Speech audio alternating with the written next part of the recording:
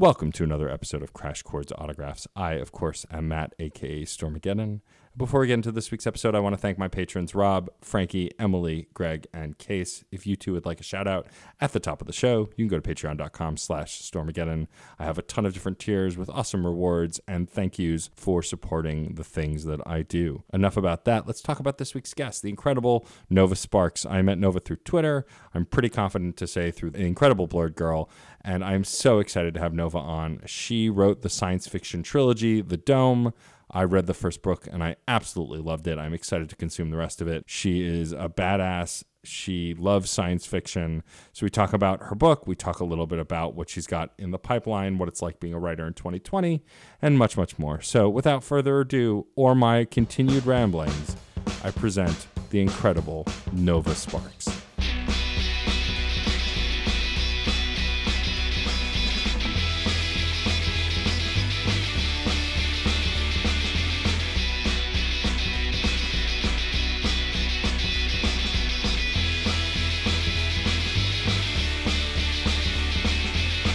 My goal for this, because you're awesome and the Dome is awesome, is to get people to buy the Dome. That's the plan. That's so thanks. I really do. Like that's like the one thing that I forgot about. I published a book. I was like, all right, that's it. And it's like, no, there's like a whole other part to this. It only gets more, I don't want to say difficult, but complicated probably when you're promoting stuff. That's the word. So we'll just jump right into it. There's no real official beginning. I'll cut it an intro here somewhere. But Nova Sparks, thank you for taking the time to chat with me. I'm really excited to have you on. Thank you so much. And what should I call you? Because I don't even know if I'm pronouncing this right. Is it Stormageddon? Stormageddon is correct. My actual name is Matt. My actual name is Matt Storm. And when I was DJing in the burlesque scene, it was around the time, I don't know how familiar you are with Doctor Who, but in Doctor Who, a character debuted named Stormageddon, the Dark Lord of All, who was a baby. And because my last name was Storm, somebody was like, oh, your name is Stormageddon now, because it fits. And it just stuck. And so that's actually a pretty cool name, like Armie Hammer or. I mean, Nova Sparks is pretty dope too. Let's be real. Oh yeah, it's fake though. I originally had Star Sparkles. That was going to be the name, but everybody was like, "That sounds like a stripper." So I was like, "Okay." So I had to change it, but I like this one better. So I'm really excited to have you on. We've become friends through Twitter, and what my favorite thing about these kinds of friendships is that they kind of come out of nowhere. They just like my guess is the connecting factor is the Blurred Girl, because Karima is amazing, and she promotes such cool stuff, and like she's been a previous guest on this podcast as well as her partner Chuck, the creator of Comic. I love that comic so much. Yeah. But, you know, what's really fun is when these kind of, like, this is the realest kind of friendship that we're going to have for a while these days, right? Living in a pandemic state, it's like you're going to meet people online because you're not really going out anymore.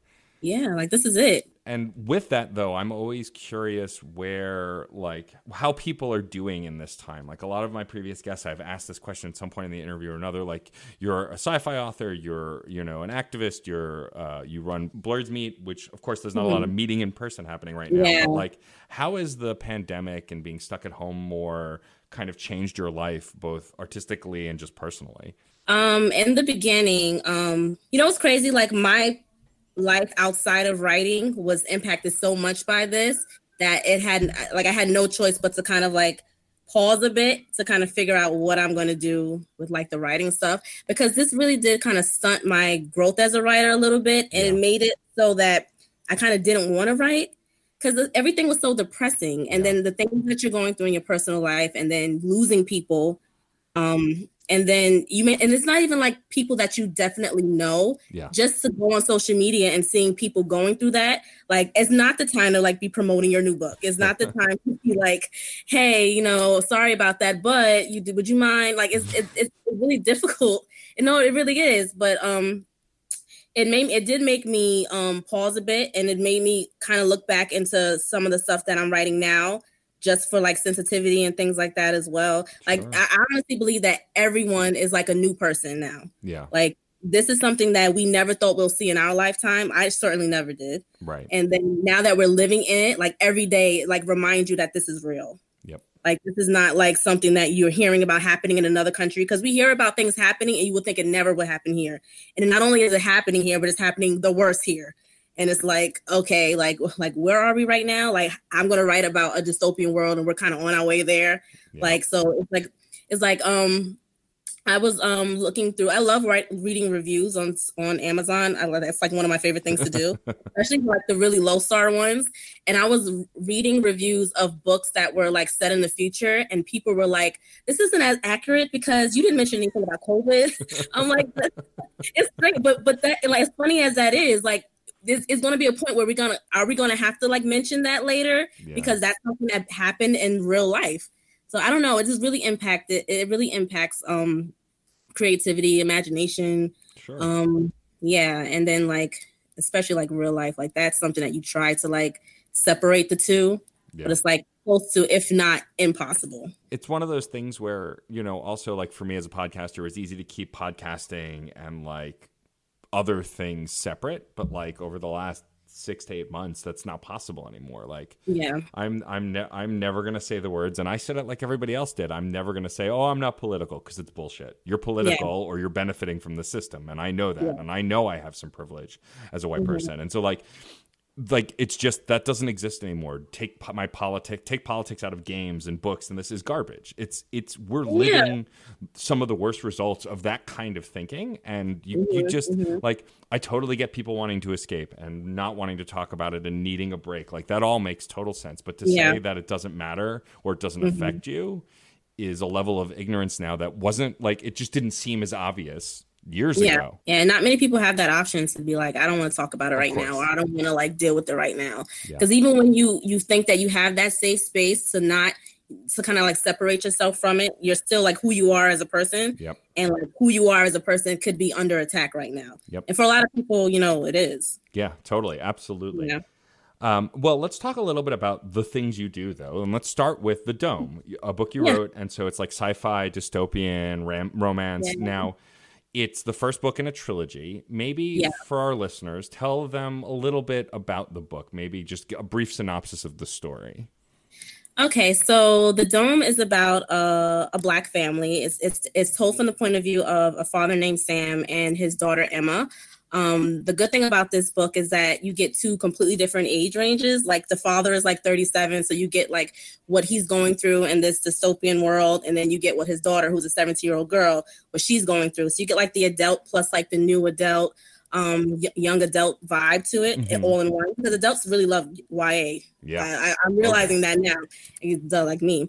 So in the book, the world ends, and there's a few people on Earth who I don't want to say that they were warned, but I'll say that for the sake of this interview. They were warned about it in a dream, and they were all told a specific location to go to meet to possibly survive this. And when they get there, there's an alien spaceship there to take them to another planet. So Earth is destroyed, and they're now living in a dome that simulates life on Earth. It looks very Earth-like in the dome, but outside of the dome is completely alien. And they're being told they have to stay in there to survive, and they can leave the dome if they want to, but they have to take pills in order to survive on the planet. So in the beginning, it seems as though there's really nothing going on the planet. It seems like they're just there to survive, and the aliens just saved them at the kindness of their hearts. But eventually, some things start happening to make, not only Sam, but his daughter think that maybe the aliens are a little more sinister than they thought. Yeah, I feel like most good sci-fi stories go that way, right? Like, everything seems great, and then, of course, it's not great. Something has happened. I love this book. I love this series. I think what's really interesting is, like, I think as humans, we want to be rescued. It's very human to not want to have to step up and take charge. It's why we've ended up in the position we've been in some places, because some people need to be pushed to a point to get to that point. Some people don't. Some people are more active, but others. And so, like, this leans into that little bit of like safety, over safety, of leaning into being rescued. And then you're exploring things. Well, what if everything's not okay? What if, it pushes and promotes free thinking and this idea of don't accept things at face value. There could be more to this story. Yeah, it's very human, because if you really step back for a minute and really think about, like, when reading the book, really think about what's happening, you kind of think, like, is there really something happening at face value that's jarring to you for you to like ruffle feathers. Yeah. And it's something that we do in general, like you said, like things could be going great, but we're always looking for something wrong. Yeah. And then you get to the point where was something really wrong, or did you create the problem? Yep. So like that's like the whole like theme of this book and the series. I want by the end of the last book for people to wonder what would have happened if Sam or Emmer hadn't done A, B, or C. Right. Like where would they be if they hadn't made the decisions they made? Yeah. That's awesome. Yeah. Did you grow up reading a lot of science fiction? You know what's crazy? When I grew up, and I tell people the story all the time, they get like, so I wasn't allowed to watch television and I wasn't allowed to read certain books at all. I don't want to say I grew up in the church, but my mom and my dad split. So on one side, I was going to Catholic church and the other side, I was going to Presbyterian church. And then my mom was like heavily into school. So I could not watch television at all. I started watching TV and reading things that I wanted to read when I was like, surprisingly, like mid high school. Oh, wow. Yeah, and I'm 31 right now, so it sounds like it's been a long time since then, but it really hasn't. Like and I didn't realize this until social media. Yeah, I am so out of touch. Like, no, honestly, when I first started social media, I had this podcast called I Finally Saw. Yeah, and it was supposed to be like this hashtag I Finally. It's supposed to be like I Finally series because it was me like making fun of the fact that it was so much I didn't know. Like people were pissed that I didn't see Raiders of the Lost Ark. Like, I did not see that movie, but I finally did because they told me to watch it. So there's so many things that I haven't read. Like Octavia Butler is like a huge author, but there's so many of her books that I haven't read. She has so many books out there and I haven't read all of them. I would love to read all of them, but it's just so much material out there. What can I say? One of my favorite sci-fi series. This is like a test. It's like you think you're so smart, and then you go take the test. And it's like 2 + 2. It's like, damn it! What is it? I don't know what it is. To that, yeah. I don't know. I feel like for me being a sci-fi writer, one thing that I always do this a lot. I try not to read as much sci-fi when I'm writing, right? Because I always feel like I'm stealing something. Yeah, I always do. Like when I write sci-fi, I read romance all the time. Sure. Yeah, but I always feel like I'm stealing something. Like even when I started writing the book, I actually wrote this book a while ago first. I had like the first 2 books out. I didn't publish the third one because I wanted to start it all over again. But something someone said like kind of like pissed me off so much. It was like, oh my God, this is like Twilight. I was like, okay, I can't do this. I gotta pause because people, they tend to compare. And then that kind of made me paranoid. I was like, am I like unintentionally pulling, ideas from things that I've read in the past or things that I've watched recently, sure, and not really knowing that I have. So I mean, it's very human to it's very human to want to pull from your experiences, but also it's also like I understand the need to want to make things original. I mean, podcasts are everywhere now, but when I first started doing it, they weren't. And there are so many ideas that have come out now that like I'm listening to my friends' shows and I love them, but I'm also like, damn, that's such a good idea. Why didn't I think of that? You get jealous. But also it makes sense. Like I feel like I've interviewed quite a few musicians who tend to listen outside of their influences for inspiration, but also because they don't want to copy the people who are doing similar things. They don't want to, be compared. They want to try and break outside of that. And I think that makes a ton of sense. Yeah. Like the latest sci-fi that I've read recently, I know that's like the Leap series by James Crawford, which is like really dope. It's like 3 books in a series. It's like they're not vampires. Like I've never seen vampires this way. Right. But it makes it like sci-fi because it's very sciencey, but they don't suck blood, but they like literally leech energy off of other people. Oh, awesome. And so they all have powers and it's triggered by like a near-death experience. And then, but they can't use their powers until they pull the energy from someone else. But there's one character, the Angel, who's able to do it whenever he wants. Of course, there's always one character. Right, yeah. So I love that series by James Crawford. That's dope. And then I'm just reading the last book of Haley Turner's Soulbound series, which is like a mix of like sci-fi / fantasy, which I love when you like mix the two. Because I feel like if you really think about it, like vampires is fantasy, but isn't it really just like a blood disorder? So isn't it like like I don't know, like it's really like a thin line between the two. Yeah, totally. So it's a really good series. It's like if like all of the gods in existence were real. Yeah. And not only are they real, but they're hip and cool. and they like exist in the real world, and everyone, there's mages and witches and sages, and it's like a pretty cool series. I'm waiting for to finish the last book. Yeah. And awesome. I'm also reading Cinderella is Dead, which is a fantasy book, but I haven't finished that yet, but I like it so far. I've seen people calling it like a retelling of Cinderella, which it really isn't. It's like, you know, Cinderella died 100 years ago, and everybody's kind of like worships this story, and everyone wants to be chosen by a prince. And of course, there's the one girl who's like the main character who's not into any of that. Right, but, of course. You know, that's how it goes. So yeah. Cool. Awesome. Would you say that, so did you see this trajectory for yourself? Did you always want to be a writer? You said like growing up, you didn't really watch or read a lot. So was there writing when you were growing up, even though you weren't reading or watching? Yeah. So, oh God. So I think I posted this on Twitter the other day, and I didn't know I was doing this, but you know, Scholastic fairs in the schools that we used to have. Yeah. I used to buy books there, and they always had like little like journals and stuff that you would buy. So I bought them because my mom never let me like have diaries. Right. But I bought one and kept it and hid it. And I never knew how to use a diary. I just thought that was the book you just put stuff in. Right. But I didn't like have anything like to like base anything on, but I did have like an imagination. So it was a whole bunch of stuff that I put in the diary that if anyone else read it, they would probably took me from my parents. Because none of it is true. None of it. Like right. She wasn't like no one, like none of that stuff happened. Right. But my mom found it one day, and she was like, she didn't tell me she found it because she realized it was an invasion of privacy. But years later, she told me like, yeah, I read your diary one time, and I could not believe the things you were making up. Like none of that happened. Like, and then, you know, I watch enough of SVU and, you know, Law and Order. If anybody found that diary, it would have been a wrap for everyone. So I didn't realize that, like, that was like one of the early times when I knew that I just wanted to write stories. And then, you know, I went to Catholic school, and none of that stuff was like, you know, encouraged. But I wrote a lot of stuff in Catholic school. Like I used to turn the books over it, like the marble notebooks, and just write stories in the back. And all of it will be like things that I honestly, in my mind as a kid, like thought was like really going on, but it was just like fantasy stuff.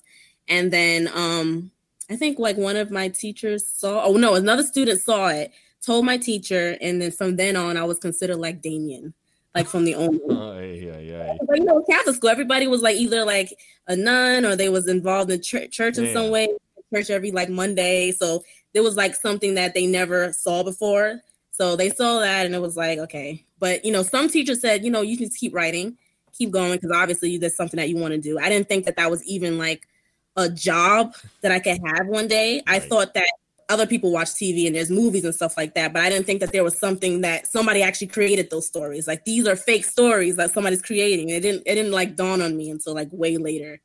So yeah, I think it's something that I always did, but didn't know I wanted to do until honestly my senior year in college. No, my senior year in high school. My senior year in high school was the same year as my freshman year in college because I went to one of those special schools. Mm-hmm. We had a creative writing class, and I wrote I think we had like one assignment, and I wound up writing a whole book. And they was like, wow, don't get me wrong, like the writing was horrendous, but the story itself, like, it was pretty good. It was like, listen, you know, you have about 3-4 different people talking in the same paragraph, but okay, the story itself is pretty good. But the Dome actually came out when I was in college, and I was unemployed for like a year and a half. And I was like, what else am I going to do with my time? Let me just like put the story that I have in my head. I originally wanted it to be a TV show on HBO. Obviously, that didn't work out. So I said, okay, why am I going to just waste the story? Let me make it into a book. And then... Well, you never know. It could still be a TV show on HBO. They've been making lots of stuff, so, you know. I have. I'm like, well, where were you guys before? like this seems brand new, but okay. I think it's really fascinating how people come to their art. And so, like, you having not a ton of exposure to science fiction growing up and coming to it later, like, was the Dome just this story that was in your head? Like, what did lead to the inspiration of this kind of a story? Did you take it from, because obviously it's an original work, but were there things that you saw in TV or movies later on or books later on that kind of made you think, aliens, I could do an alien story or something?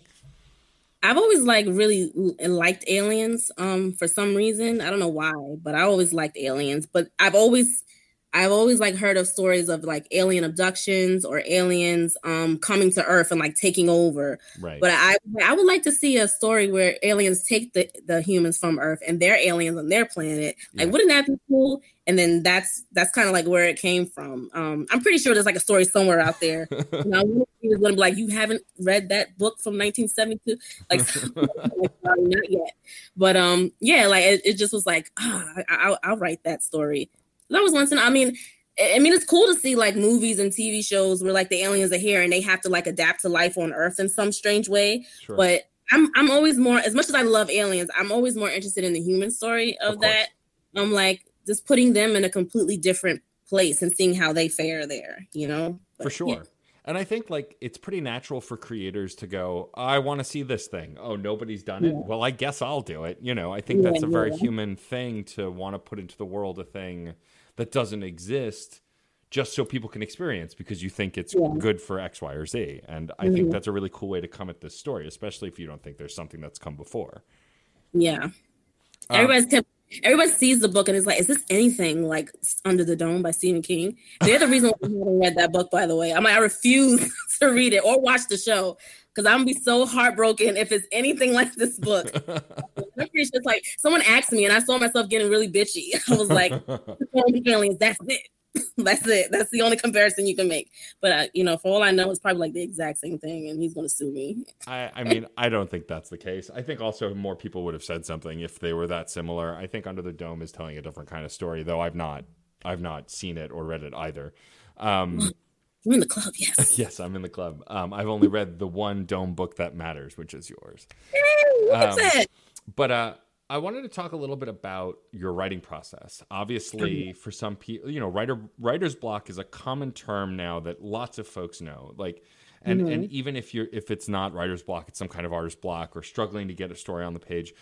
How was writing the first book, you know, and maybe the books after? But like, was it a struggle to get the story out, or did it just kind of fall out of you because you were so inspired? Like, how was that process, and how long did it take? Surprisingly, the first book was written like super duper fast. Like, of course, I had nothing but time. Yeah. Like, I was working, so that book was written pretty fast. It was just like inspiration, and I just was like sit on my bed, eat some ice cream. I got huge, and then like watch like and have like just, you know, noise on the background. Just write. It wasn't until the second book that I realized, okay, something's not working. I didn't know what it was. And then I realized that, and you mentioned writer's block, but I realized like writer's block, at least for me, and I think for a lot of other writers too, is really just your subconscious. And even, I like to say, it's even your character sometimes screaming at you that this is not what you wrote me to do. Right. Like, this is not how I know that you didn't create me to act this way or say these things. I would never be in this situation. So maybe you need to step back a little and go and work backwards, which is obviously what I had to do by like rewriting the whole series again, because something just wasn't clicking like between the first, second, and third book. So I had to like start all over again. But like the writing process, I like to learn by doing. Right. So what I was doing, I heard, I didn't even know like self-publishing was a thing until like Amanda Hawkins, which was like, she was like this, like the first person I ever saw that was like self-publishing on Amazon. Right. And I like read all her books and I was like, you're good, but I know I'm just as good. Let me do it. So I just wrote it. It had like no real, like, I had like errors as hell in it. There was like so many grammatical errors. The formatting was just like way off, but I was just so proud of myself. And I just like, I got like the cover from like NASA. I asked them for permission to use a photo from their website, and they said, sure. And I smacked it on the cover and just published it. No real, like, you know, there's no real organization at all. And, you know, people enjoyed the story, but there was like, hey, the story's good, but Jesus Christ, like, were your eyes closed when you wrote this? But I was like, you know what, it was good for me because I kind of look at it as like, you know, advanced reader copies available to the world. Right.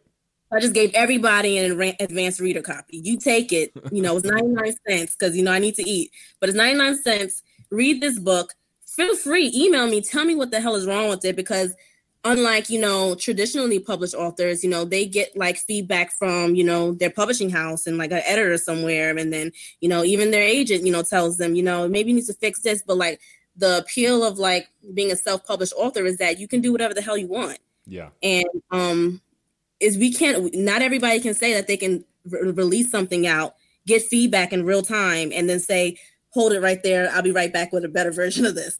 And that's what I was able to do. So, and I include that with my writing process. Like there was this one big period where I just let it fly and just gave it out.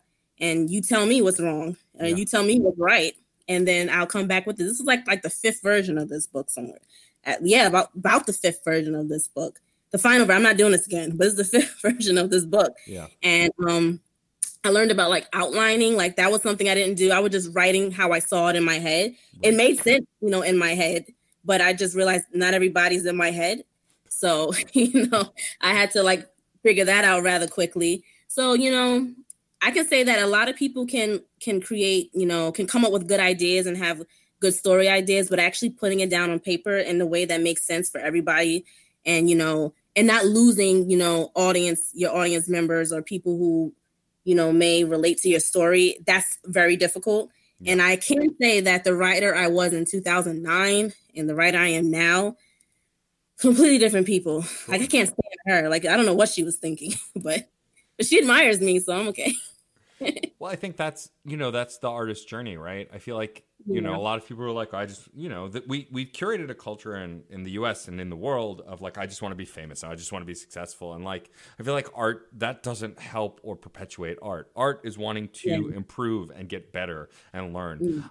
This podcast series has been going for a while. I would definitely tell people to not listen to the first like 25 to 30 episodes, to be generous, just because like you're learning as you do. Like, I think, perfection is the enemy of finished or complete or release. And I think that, practice and learning and growing is important, but I think also the doing of it is really important. If you're not working on the thing, you're not going to do the thing. You're just going to keep lamenting about doing the thing. And I think it's really important to push yourself to work on things, maybe not release everything, but work on things and keep working like you're releasing until you get what you want, Yeah. I think that what's really fascinating about also modern writing and modern sci-fi stuff is like we live in the future. We have tiny space computer phones. We have, really fast cars. We have giant TVs where you can see the pores on a video game character. Like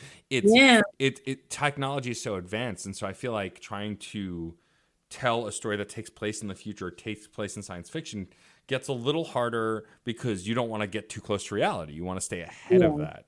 I'm curious when writing The Dome, obviously, 2009 is a long time ago now. It feels like even longer since 2020 has been so long. But are there any things that you put in the book that you're like, oh, I wish that was a little more fantastical or a little different, or I described this differently? Or do you think that your fiction stands on its own and that it's not too close to reality? I think now I've done a pretty good job with that. I would say when I originally wrote the book, I had CDs and DVDs in there. Like I did. Yeah, sure. I was dropping bands that was like so old. I mean, I had to take all of that out. So none of that is in this now, but I really had to think like, do I really want a book that's dated? Do I want to write a book where no matter what year you can pick that up and think like, I can see this, if I can see this happening later, or, hey, this is pretty close to now when she wrote it back then. And that wasn't what was happening when I originally wrote the book. I still can't believe I had DVDs and CDs in home. Because I don't even think DVDs and CDs was that big of a thing in 2009, was it? Probably not. I mean, I still have DVDs and CDs just because I won't let go of them. But although I'm slowly working my way through that. But yeah, I mean, it's hard to predict the direction that technology is going to take. Yeah. Until we get there, Yeah. I'm curious, when you're not working on a science fiction book, when you're not engaging in science fiction or romance properties, what other things are you interested in? What other things are you really vibing on, especially in the pandemic now? Like what kind of things are keeping you sane or that you're consuming? What type of things are keeping me sane? Oh, God. I know. It's a big question in 2020 because are any of us really staying sane? Absolutely insane right now. Like, I honestly don't feel sane. And honest question, I think I need something. Yeah. I don't think I have something. It used to be music. Yeah. Like I have, instruments here and, listening to music and stuff like that. But I find myself listening to music less and less. Yeah. And I didn't realize that until you asked that question. But Yeah, now my life is full of constant worry. And like obviously like I'm actually like writing again, which is a good thing. So some progress there. This constant worry. Like I had a panic attack on Monday. Yeah. And it was in the hospital for like a day and a half. Jeez. And I came from the hospital and jumped on this interview today. So I'm like, and it's just about worry. It's nothing wrong with me at all, Right. but it's just, purely psychosomatic, purely like, just everything now is COVID. Everything is COVID. Yep. And whether like you can cough and it's immediately COVID. Yeah. Like I think I was like out of breath for a second and immediately I thought COVID. So it's like it really like takes over your whole life, like to the point where like until you asked it, like I didn't even realize that my whole life was writing now and just constant worry. Yeah.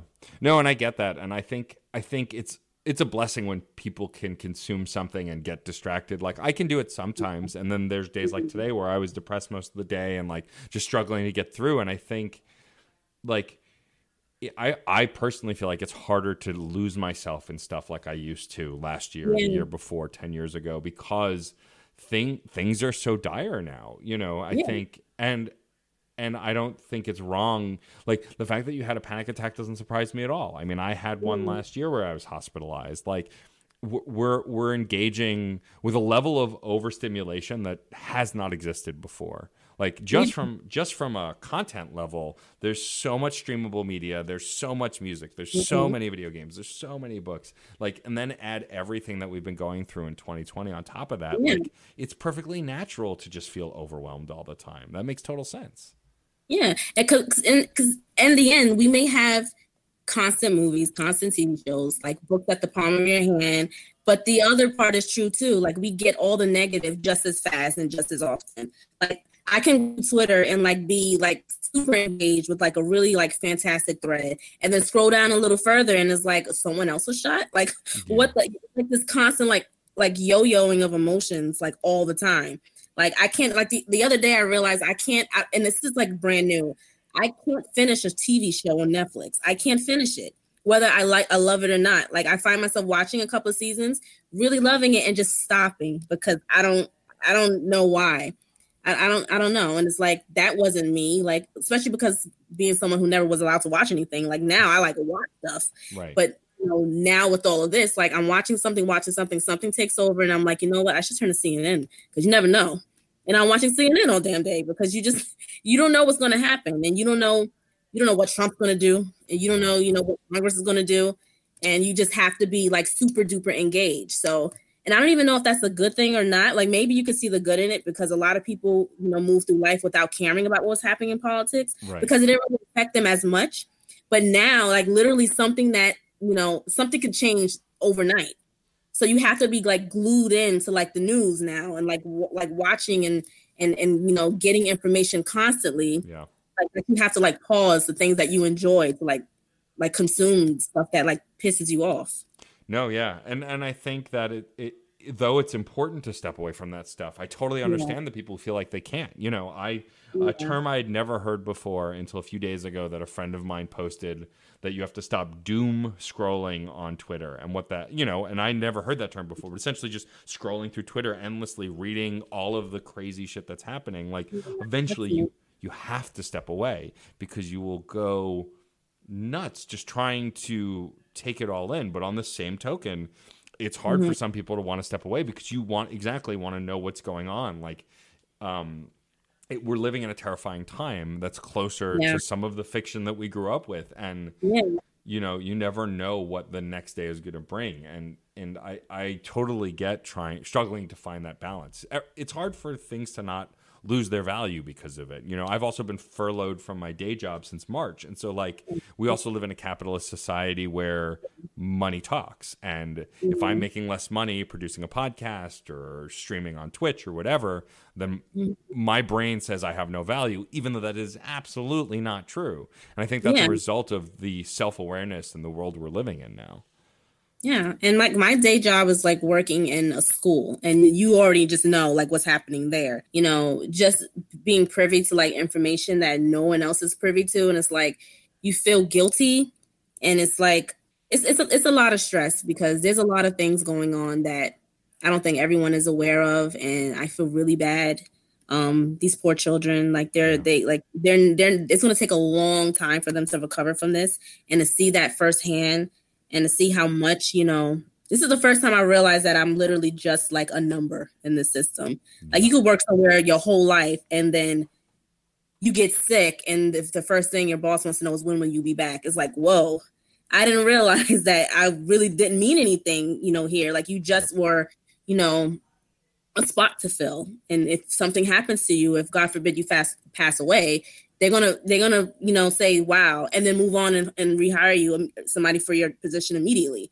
And I don't think that's what's making me write more now, because I would love to one day be able to do this full time. Sure. A lot of people can do that, but I would love to do that full time. And maybe not even in, I sometimes I wonder if one day I will go the traditionally published route, but I wonder how far I can take this, self-published.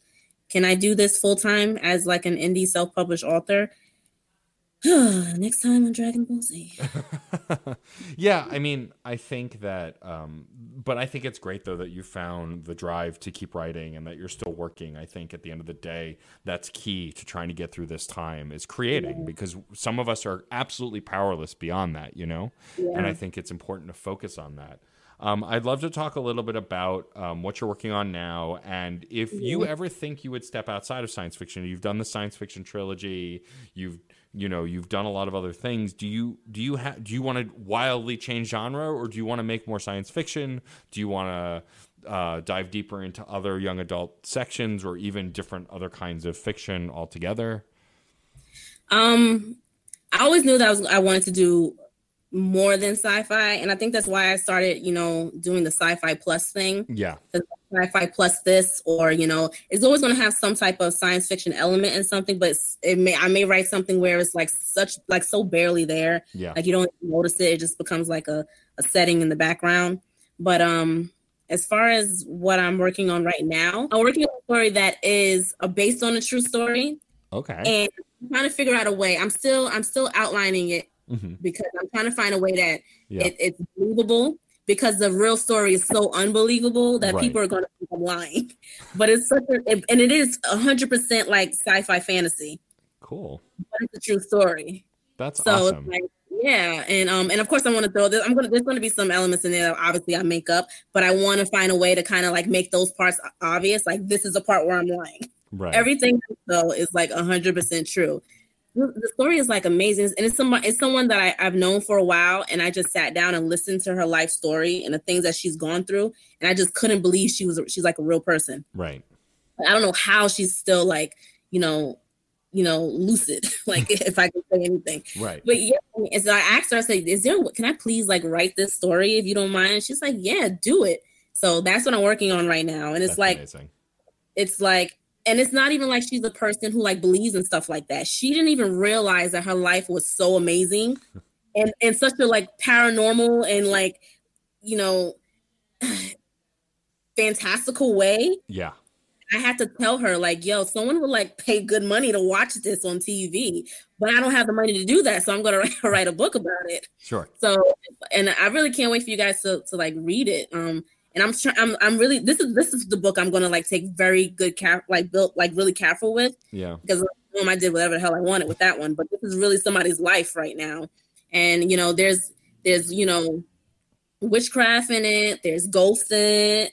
There's, it's just strange. She's like, if I give a little piece of it, because I'm itching. So, so she's like one of 5. So it's the quintuplets, but she's a surviving one. Mm-hmm. And the rest of them were stillborn, and she was the only one that survived.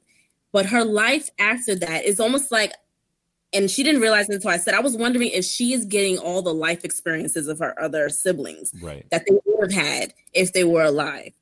Because it's just like, and a weird thing is, she has this cloud over her that when you're around her, it affects you too.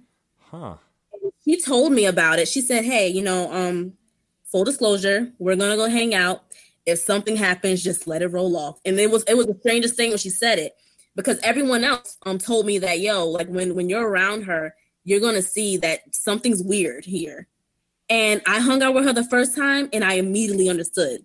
Sure. It was happening back to back to back. And it's been like that every single time I'm hanging out with her. It's like she just attracts all like the horrible, but good things as well. Yeah. But anything bad that you can imagine happening to you happens to her. Wow. And when you're with her, it happens to you too. That's and I'm the kind incredible. of, if you think I sound crazy, like just hanging out with her, knowing this about her, she's a friend of mine, and it's so strange, and it happens, and she just looks at me and was like, "Hey, this is just my life," and it's like, and I look at her like, "Oh my God, like I gotta get away from you because it's overwhelming," and I believe that there has to be some type of spiritual something going on with her because that's not normal. Right. It's not normal. So yes, that's the next story. And of course, I'm going to make it romantic. There's got to be some romance in there. Gotta be romance. I'm a lover. I'm a hopeless romantic, so I get that stuff. Yeah. Before we wrap up, I would like to talk to you a little bit about Blurred's Meat. Where did the inspiration for that come from? You know, other than wanting to meet other like-minded creators, or is that just it? So, I mean, bare bones, yes. Yeah. But being on social media, I realize social media can be very cliquey. It can be. It makes you feel like you're in high school sometimes. It does. Sure. Because you can be in a group of people and you're all trying to make it out there, and then one of them just so happens to like get a little further ahead, and then they become a little gatekeeper. So what I wanted to do was make real spaces where people can actually come together in real life and share what it is that they're doing, and we can all work together to support each other, like really. So like, for instance, I may be, a writer, but I'm looking for some artwork. You're an artist. I'm going to work with you. You create characters, but you need some stories to go with it. I can write your stories for you. You do music. You can, you could do the music. So we're all like working together in a way, but we're all like actively, supporting and participating in whatever that person does.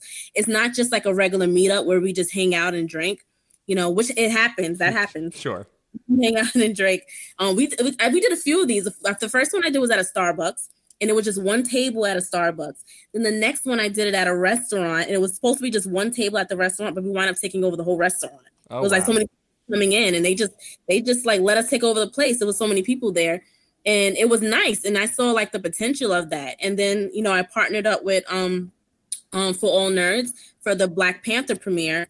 So we did like a premiere for Black Panther at the Alamo Draft House in Brooklyn. Amazing. So we had like an event for that. So, all the Blurred Meats people that I know came and, the For All Nerds, they had their people there. So that was like, that was nice, but I really want to focus more on like more intimate things. Sure. Where we're supporting each other. A lot of people seem to think it's a con. It's not a con. Cons scare me.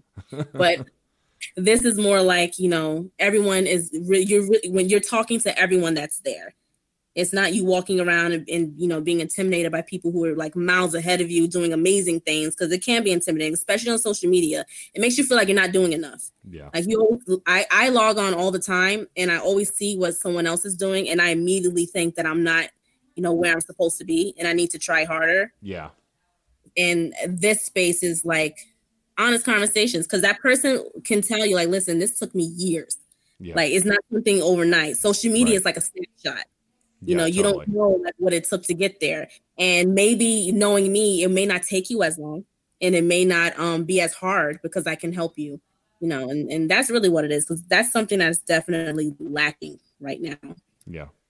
Hopefully we'll get a little more of it, now that we're all suffering together. But, we can only hope. Yeah. It's interesting how humanity's view of things have evolved and then have not evolved at all. And I think we're really learning that during this pandemic. And I think I do take joy in at least understanding that great art will come from this. Like, I don't take any joy in anything that's going on now, but I do know that, when we suffer on this scale, people will create things that are unlike anything we've seen before. And we're already starting to see that, certain musicians and certain other artists. And I think, it sucks that we're all going through this together, but I think it has to be the thing that brings people closer together, because otherwise we're going to fall apart, right? That's the only two directions that we can go now. And I hope that happens. I want that to happen. And the fact that you have something that's putting creators forward and allowing them to get together and make connections and build a network, because networking isn't easy for everyone, even if you're talented, even if you're confident. And I think that anybody who creates a space where creators can just get to know each other and support each other in any small or big way is huge, especially now in the internet era. Thank you, because I'm definitely not confident. I'm not confident. I'm working on it, and I'm always like super shy, which is why I hate cons. Like, Yeah. I know I'm eventually going to have to do one, but I've done one before. Not really a con. It was Afropunk. That's not a con, but you sell stuff there, and that was tough because you know how long it took me to like tell somebody about the book that I wrote. Like that was a process. Like process. But imagine like you writing something and spending so much time on something, and then someone walks up to you and say, "What is this about?" Jesus, that's an existential. Like, oh my God, it's like the pressure. It's like, I don't know what it's about. Just buy it. Just take the book. But yeah. So this helps though, because again, it is like, you know, more intimate. It's more about building, you know, relationships and making connections than it is about, you know, superficial, you know, things like you pat my back, I'll pat your back, you know. Yeah. I'm a big advocate on social media, especially, is if you like something, promote it and support it and tell people you like it. Don't do it. Yeah, don't do it so you get something back, because that's the relationships are more organic if you were simply sharing the things you love. You know, have those conversations, promote those artists you're interested in, but also don't do it like, oh, I'm just going to do this so I can get something out of it, because it's unfulfilling. Yeah, I mean, and I'm guilty of like promoting somebody else's stuff way before I promote anything I'm doing. Same, yeah. I just love supporting people. I think people are so cool. Yes. Like in general, like people are like we're some great people. Like we're awesome. Yeah. I know it sounds weird, but like humans, we could be shitty, but like if you really think about what humanity is, like what are we really? Just like bones and blood and muscle, but we can make art, like. But not everybody can. We got the same brain, but not everybody can do what everybody can do. Yeah, totally. But it's really awesome if you think about it. Gosh, I got real sci-fi there. Yeah, you did. You sure did. Before we wrap up, I'd love for you to provide some kind of let me take a step back. So when creating and becoming a creator, it's hard to always take that first step. It's hard to know what to do. And I'm sure you've learned a ton of stuff over your years writing that you didn't know when you started. Is there any kind of advice that you would give to young writers or just young creators in general, something that you didn't know when you started that like would make things easier, or something for them to look out for or do when they're starting out?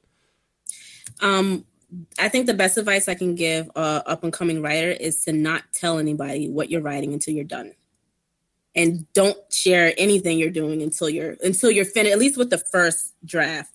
When you tell people your ideas, and this happened to me because I could have started a lot sooner. But when you start speaking to people about what it is that you want to do, you know, other people's fears and insecurities like become your fears and insecurities. So you start doubting yourself and thinking that maybe this is not something you can do. Maybe that idea you had isn't as good as you thought it was. All that is BS. Yeah. All of it is. So just write the damn story. Like write it. Don't even tell them. If they're asking what you're doing on a computer, say you're watching porn. Doesn't matter. Just write the story. Honestly, I mean, and you know what's so funny? Like people used to say that, like just do it. And I thought that was the stupidest advice ever. It's like, it's not that easy. You can't just do it. But no, really it is. Because no one is stopping you. Yeah. Except you. Even when you think someone else is stopping you, like if they did, you allowed it. So it's just you. Just write the story. That's great advice. I love that. Before we close out and before I have you sign us off, I would love for you to tell folks the best place they can go to buy the Dome and where they can find you on the internet. Okay, you can buy the Dome on Amazon. That's it. It's exclusively there. Just go to Amazon, search for Nova Sparks the Dome, and it'll pop right up. The print edition has just dropped. It dropped on October 6th. So if you do not like ebooks and you like to feel the books in your hand and smell the pages, by all means, get your copy of that. Social media, you can find me on Twitter @_InTheNova. You can find me on Instagram @InTheNova, no underscore, just @InTheNova. Facebook sucks, but yes. That's where I am. Awesome. The last thing I'll have you do, first of all, thank you. Thank you for taking the time today. Please, thank you. This has been a delight. I've loved getting to see all the stuff that you're doing on the internet and enjoyed it vicariously. And I'm so excited to share you with the rest of the world and my listeners. And we have a saying on the show, which is music is life and life is good. It's this idea that if you're creating, life isn't that bad. I mean, life sucks right now. Let's be real. Like 2020 is shit. But that said, you can survive by creating and putting your heart into creative endeavors, whatever that means for you. Yes, music is life and life is good. That's it for this episode of Crash Chords Autographs. Our theme music is by Michael Kill. Our logo was designed by Case Aiken and Joey Amons. If you like the show, please rate and review us on iTunes and Facebook. You'll help us reach more listeners. Questions, comments, or guest recommendations? Email matt.storm@crashchords.com or hit us up on Twitter @CrashCordsWeb. Thanks for listening. Hey there, Screen Beans. Have you heard about Screen Snark? Rachel, this is an ad break. They aren't screen beans until they listen to the show. Fine. Potential Screen Beans. You like movies and TV shows, right? I mean, who doesn't? Screen Snark is a casual conversation about the movies and television shows that are shaping us as we live our everyday lives. That's right, Matt. We have a chat with at least one incredible guest every episode, hailing from all walks. We've interviewed chefs, writers, costumers, musicians, yoga teachers, comedians, burlesque dancers, folks in the film and TV industry, and more. We'd be delighted for you to join us every other Monday on the Certain POV Podcast Network. Or wherever you get your podcasts, fresh and tasty off the presses. What? That's not... Can I call them Screen Beans now? Fine. Screen Beans. So tune in and we'll see you at the movies or on a couch somewhere. 'Cause you're a whole Screen Beans now. She will be mine.